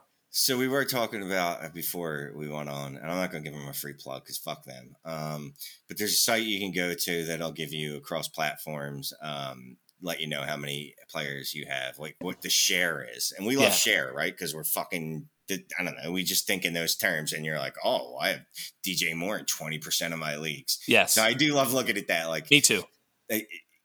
I definitely look at that to go, oh, wait a minute, I need to move off of DJ Moore. This is way too much exposure. Right. Whereas Justin Jefferson, if you had 80% exposure, like, that's fine. Be like, that's okay. That's okay. fucking great. Yes. I can live with that. So yeah, having too much Justin Jefferson, never a problem. But okay, so you have AJ Brown at number 4. Here's where it gets fun too, because I think a lot of people have that 1, 2, 3, 4 in some order. And I think you're going to be really happy with my wide receiver 5. Who's your wide receiver 5? Man, see, I don't do rankings. I know. I don't believe in rankings. All right, I'll ask it this way then. They're Hold too on. arbitrary. Hold on. I'll ask it this way. Who would you rather have? There you go. You already said you'd rather have T. Higgins over Deebo Samuel. So that means, would you rather have T. Higgins or Cooper Kupp? God damn it. I got to go T. Higgins because I am an ageist. I am. And I know I was just talking about how, you don't have these players for the rest of your life, but you still have what's the word I'm looking for? You still have the ability to do that if you wanted to. You still have the ability to go, all right, well, I'll trade you this player and it's a 6-year age discount. Right. And you know that holds more resale value. Like I can't, like Kupp might blow T. Higgins out of the water again this year, and it won't matter because Higgins will get drafted over him next year. Right. Even if he's not this year, because he'll be 30. And Bingo. At that point, no one wants him. You know how we feel about 30-year-old wide receivers. Like I'm to the point now where I'm selling 29-year-old wide receivers and I'm eyeing 28-year-old wide receivers. Like, I don't know, bro. That's right. You're not long for this roster. It's true. So, yeah. It's true. And some of these guys will win well into their 30s, but the truth is we don't know which ones will and which ones won't. Like, it's not like we know when the cliff is for all these players. We just know that it's coming. I'm with you. I've got T. Higgins. I then have Cooper Kupp. So that means that I have Cooper Kupp ahead of DJ Moore and Deebo Samuel and Devontae Adams. Are you with me there, having Kupp there at 6, or would you take him over any of the guys I just mentioned? So or would you take the guys I just mentioned over Cooper Kupp? Excuse me. So I might slide Jalen Waddle above him. Yeah. He set the rookie record for receptions or whatever. Right. 17 games. Everyone's acting like it wasn't an extra game or whatever. Waddle looked really good, man. When people compared him to Tyreek Hill coming out of college, going, this is the closest we've had to Tyreek Hill since Tyreek Hill, and you're like, I don't know. I hear that every year, and then he gets on the field, and you're like, I think that's a fair statement. I think he's a more skilled receiver in general than Hill. I think Hill's just so fucking fast. It's incredible. But let me ask you this then. Now we're talking about Waddle and Tyreek Hill. Are you sure that Tyreek Hill is going to outscore Jalen Waddle in 2022? Not even a little bit. Boom! No. I love that take. No. I've been saying that since the beginning. Everyone wants to make it like Tyreek Hill made Patrick Mahomes. It might be a little bit of the other too, right? A little bit of yin yang. Yeah. And you look, I've never seen Tyreek Hill with a bad quarterback. I'm not saying he can't succeed or a mediocre quarterback. Let me put it that way about Tua. I've seen Jalen Waddle with a mediocre quarterback, and what did he do? Oh, he fucking smashed. Yep. So yeah, I'm gonna go with Waddle there. I think he's gonna outscore him. He's the one I want in Dynasty. Straight up, like I've no doubt about it. If I could trade Tyreek Hill straight up for Jalen Waddle, every day of the week. Yep. So yeah, I'm definitely leaning the Waddle there. Yeah, I had started moving Waddle up and up and up, and then the Tyreek Hill sort of news. I mean, it slowed me down on Jalen Waddle a little bit, but I don't think it made me give up on Jalen Waddle at all. I still have him as my wide receiver 10. You're advocating for him at either 6 or 7, which I don't have any problem with whatsoever. Yeah, and then you look, this is where we get into you're looking at like you are. Like, all right, well, I got this 2 years of production. How valuable, and this is the fun part about Dynasty, how valuable is the next 2 years of production compared to the next 5 years of production? Like, is T. Higgins' production over the next 5 years going to be enough to go, all right, I want that over Cooper Kupp's next 2 years, because understand Cooper Kupp's next 2 years could be a wide receiver 1 and wide receiver 1 season again. Right. All right. Well, if T. Higgins, do I think he can give me some top 5 seasons, a couple top 10 seasons? And if he can, is that enough for me to pass on Cooper Kupp, who could help me win a title? Which is, what roster construction comes into all that too. But in the startup draft, I'm always going to lean the younger guy that has more chance to accrue value. So I'm going to change. I'm going to do my dynasty rankings right now because I haven't updated them for like a couple weeks. Are you saying that I should move Jalen Waddle all the way up past Cooper Kupp to 6? I'm not sure if I'm going to do that. I'm just saying, are you advocating that I do?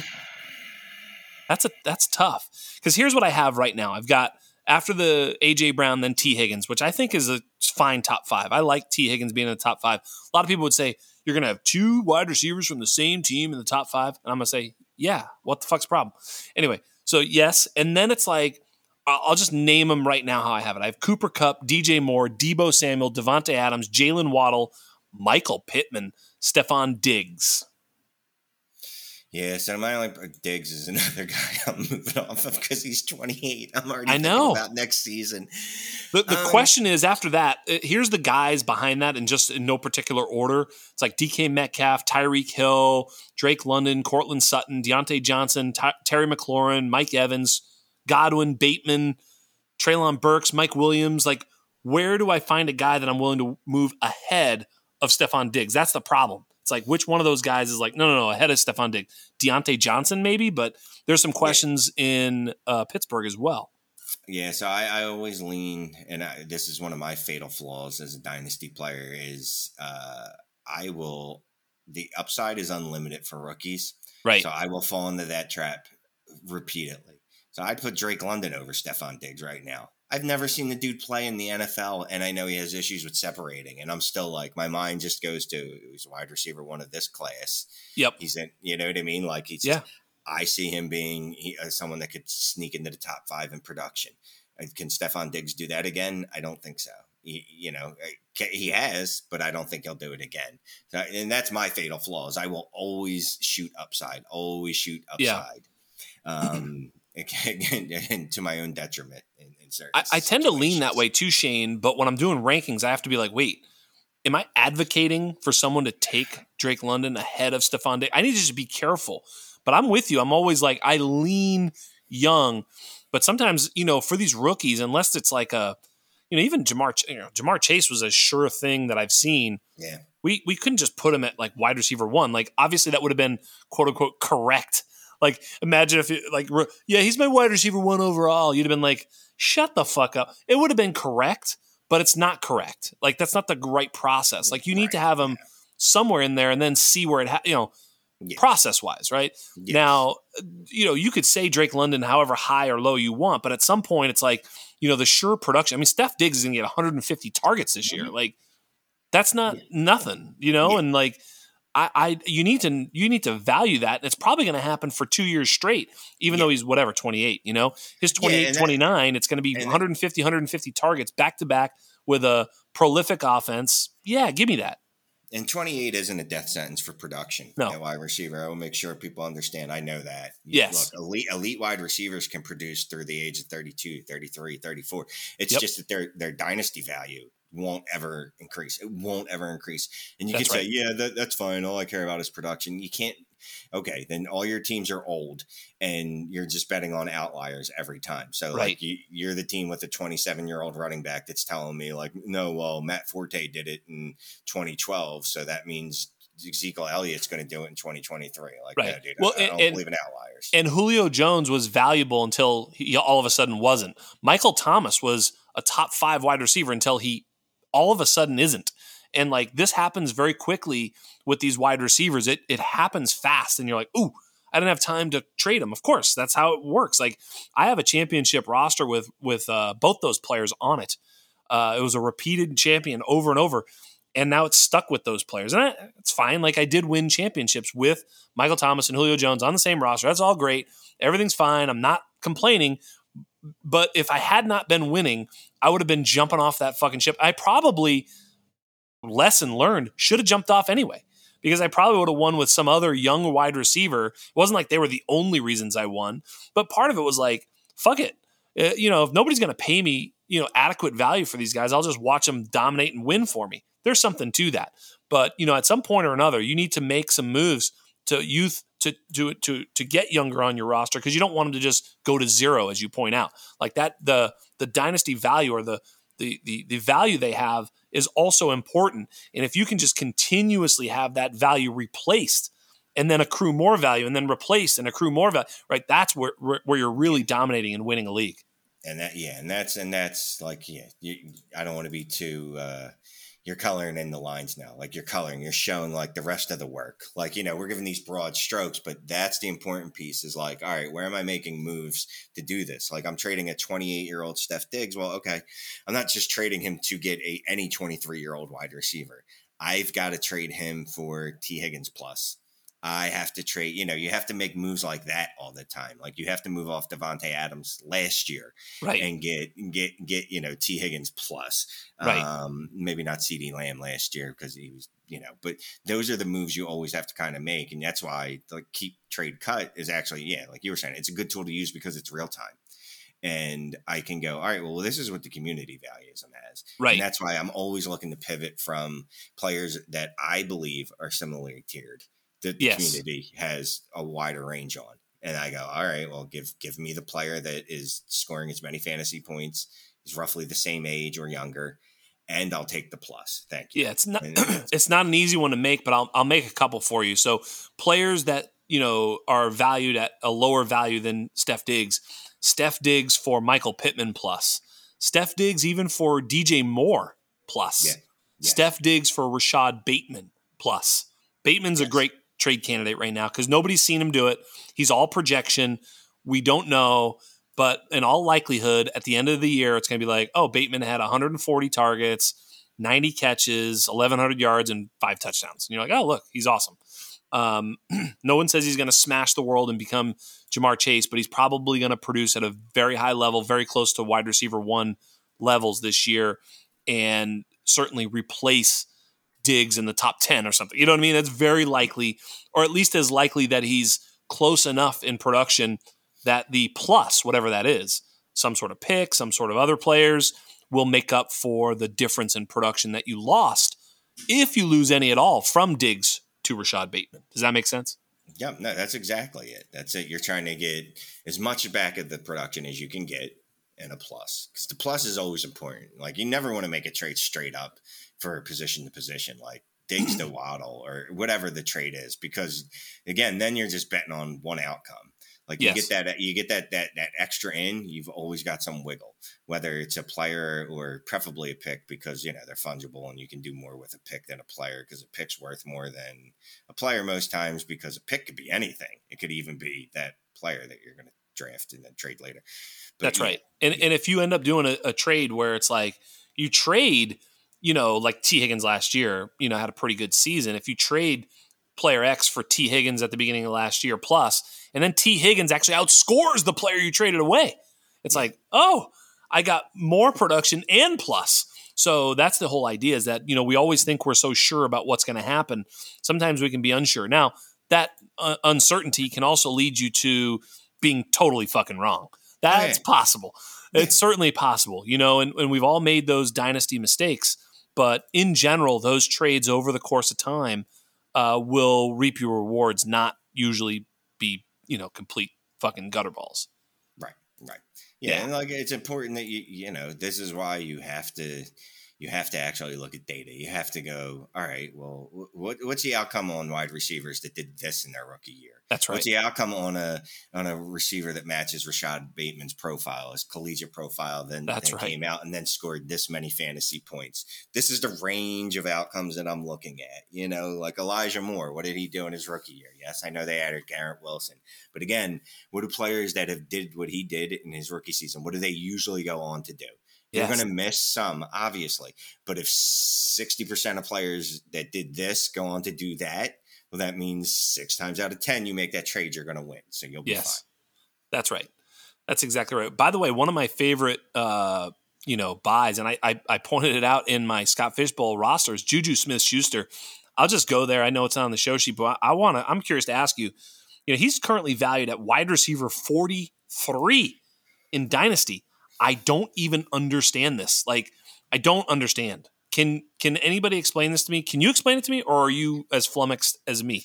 Well, so I can explain it easily. It's because he had a couple of really bad years, or down years, I should say. Yes. And because he had such a great rookie season and second season, the expectations climbed to, well, he should be a wide receiver 1. he could be the wide receiver one. Now that we kind of see like, all right, he's not the wide receiver one, it's kind of got discounted so far in people's mind that they've gone the complete opposite way. And like, I don't even want him. He's not even that good. Like, what is he going to give you? And you're like, well, I'll give you wide receiver 3 and then wide receiver 2 weeks, which is, it's useful. It might not move the needle by itself, but if I'm paying wide receiver 43 prices for the wide receiver 2, I won. If you're trading me the wide receiver 20 for a random second round pick, I won. So that's what it is. And that, look, there are legitimate concerns. Like, he's looked really not good the last couple of years. Nobody wanted him on the free agent market, and then MVS just got a lot more money than he did on the same team. So there's definitely reason for concern. But at wide receiver 43, that's all upside. Like, just do it. Just do it. You point out he was excellent, unbelievable, awesome after his age 22 season, and he had a down 19. He was hurt a little bit. His 2020 season is probably the most alarming, as it was down again. He played the entire season. Of course, in that season, he still had 128 targets and 97 catches. Now his yards per target, air yards, everything was down. And then he basically played just 5 games, was not very good last year. But that demise also follows directly with Big Ben and his ability to actually hit a downfield receiver. Like in 2017 and 2018, he had 97-yard touchdowns in both seasons. Like, he had a 97-yard touchdown in both his rookie and his second year. And like, you look at his long, 97, 76, 31, and 24. Like, he just wasn't able to get downfield. I wonder if that's because of Juju or because of Big Ben. I mean, everybody was dunking on Big Ben. We hate, the community, everybody, Big Ben, what a laughing stock. And then, but also Juju sucks too. Look, I think it's maybe one or the other. If it's both, I'll be wrong here and I'll ride off and say I was wrong. But I gotta feel like it's more.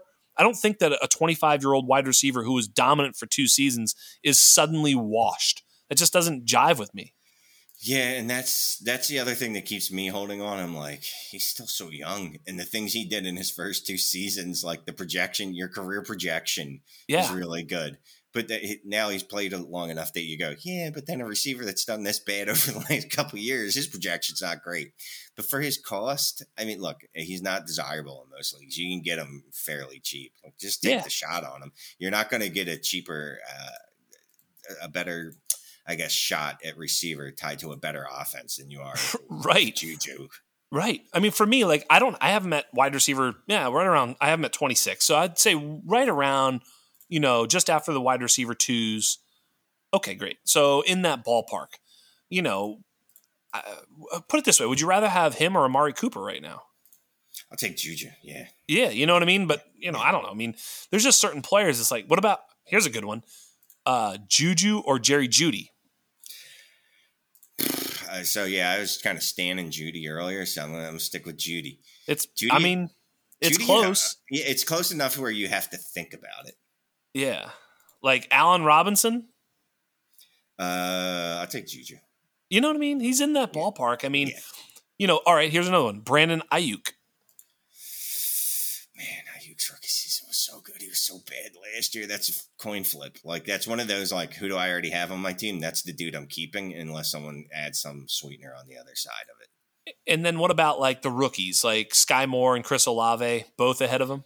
Okay, well, I'm absolutely in love with Sky Moore. Me too.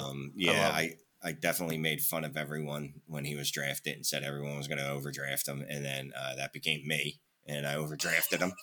And Chris Olave, I'll take Olave just because of it makes sense. I'm going to move Olave ahead of Juju. I have him behind, but Olave's been moving up. I haven't messed with my rankings here, but I think you get my point. Like, he's somewhere just after the wide receiver 2s. He's there. I don't think he's a wide receiver 4. Like, that just doesn't feel right to me. Like, especially considering he's 25. Look, if he was 28, 29, and had this sort of, taper off in production, I'd be there. And if he was playing in Cleveland, I'd be like, let's just bury this motherfucker. But he's in Kansas City as the de facto wide receiver 1. I know Kelsey's the wide receiver 1, but the WR1 in Kansas City, tied to the greatest quarterback who's ever played over his first 5 years in the league. Like, this is factual.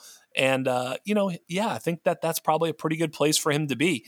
Look, if he fails this year, I guess wide receiver 45 was right. If not, it's probably worse than that. But like if he just gets 130 targets and just has like average, whatever Kansas City wide receiver averages, take Byron Pringle and Mecole Hardman averaged with Tyreek Hill, whatever the wide receiver averages, if he just does that on 130 targets, he's going to smash. Yep. Thank you. Yeah, look, it's in his range of outcomes. Look, thank you for attending my TED Talk. Good cheap shot at it, right? And he's young enough too, where our favorite thing is he can still increase in value. Yeah, so yes. If he goes out there and smashes this year, everybody's back on Juju. It wasn't him. It was all Ben. Yeah, if he smashes, he's a top 20 dynasty wide receiver, right? Yep. There it is. Well, ending on Juju, I don't want to go with Gabe Davis with you because, we got along so good on this show. I don't want to have any problems. You know what I mean? Next time I come on, we'll dedicate 15 minutes to just trashing Gabe Davis. Because at that point, the next time I come on, you'll probably be all pissed off that he ended up at wide receiver 86. Yes.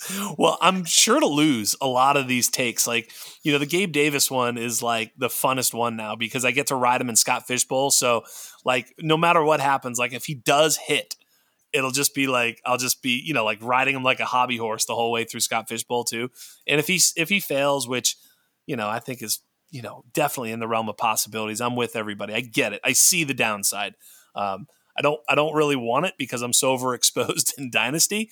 I just want to bet on the upside and let that thing carry me, but I totally see it. So it'll be fun to watch. It's going to be, I've said it before. I mean, aren't you so excited for week 1? There's going to be a bunch of these box scores. We're just so excited to watch. Like, I think none more than the Gabe Davis week 1 box score. Yeah. I'm going to be glued to my TV set trying to get the Gabe Davis refresh. Score. Refresh. Yeah. Like if you're not watching that game, it's going to just be like refresh box score. I'm going to have to just like, I don't know, go on to like Twitter and just turn on like all mentions of Gabe Davis since I don't own him in any leagues. So even if he scores, I'll never know. You won't have any alerts, right? No, it's going to be great. I can't wait. It's just so stupid that it's become this. And like, I feel like I've been at the epicenter of it for since the beginning, but I know I'm not, I know that's not my role. I'm in my own lane, folks, but I do know that a lot of people know me as the Gabe Davis guy, which is very strange because I'm not that much of a Gabe Davis guy, but I'm leaning into it. So let's take this and let's run with it. Let's have fun. You are awesome. Tell everybody what's up and where they can find you because, I'm a terrible host and I can't do that. No, you're a great host. One of my favorite podcasts. I'm excited I finally got on after shaming you into it. Yes, I deserved it. That's the lesson, kids. Just try to be passive aggressive to get what you want in life. It worked. It doesn't work in marriage is what I've learned. No, it sure works doesn't. in other areas. It just gets you sleeping in the garage. No, check me out at Shane is the Worst on the Twitter. Links to everywhere I write and I think every podcast I do. Dynasty Trades HQ, Manic and Chill, Dynasty Trades in 5, and Dynasty Intervention. That's it. Just those 4. Yes. I got to tell you, I'll leave with this. And I will say that from the beginning, like I got into the space and was listening to podcasts, Dynasty podcasts, just got into as many Dynasty podcasts as I possibly could. Shane, you were the one person that I was listening to. I was like, I want to hang out with that dude. That's the dude. I'm an East Coast guy. I know you're a Philly guy, but like from the beginning, I was like, no, that's my guy. Like I just fucking like Shane. I don't give a shit about anything else. That's my homie. I want to get to know him. And like, it's an honor to have you on my show. And I mean that. I'm not just saying that because you shamed me into having you on the show. I really mean it, man. You're a hell of a nice guy. Everybody loves you and for good reason. You keep it real. And I appreciate you for coming on the show. So thank you. No, man. Thank you. Appreciate you. So on behalf of everybody here at the Undroppables, on behalf of Michael P. Duncan, you're ready for it, aren't you? On behalf of everybody here at the Undrafted, and on the behalf of the best producer in the land, Michael P. Duncan, we were joined by the great Shane Manila. This is Jax Falcone, and we are out.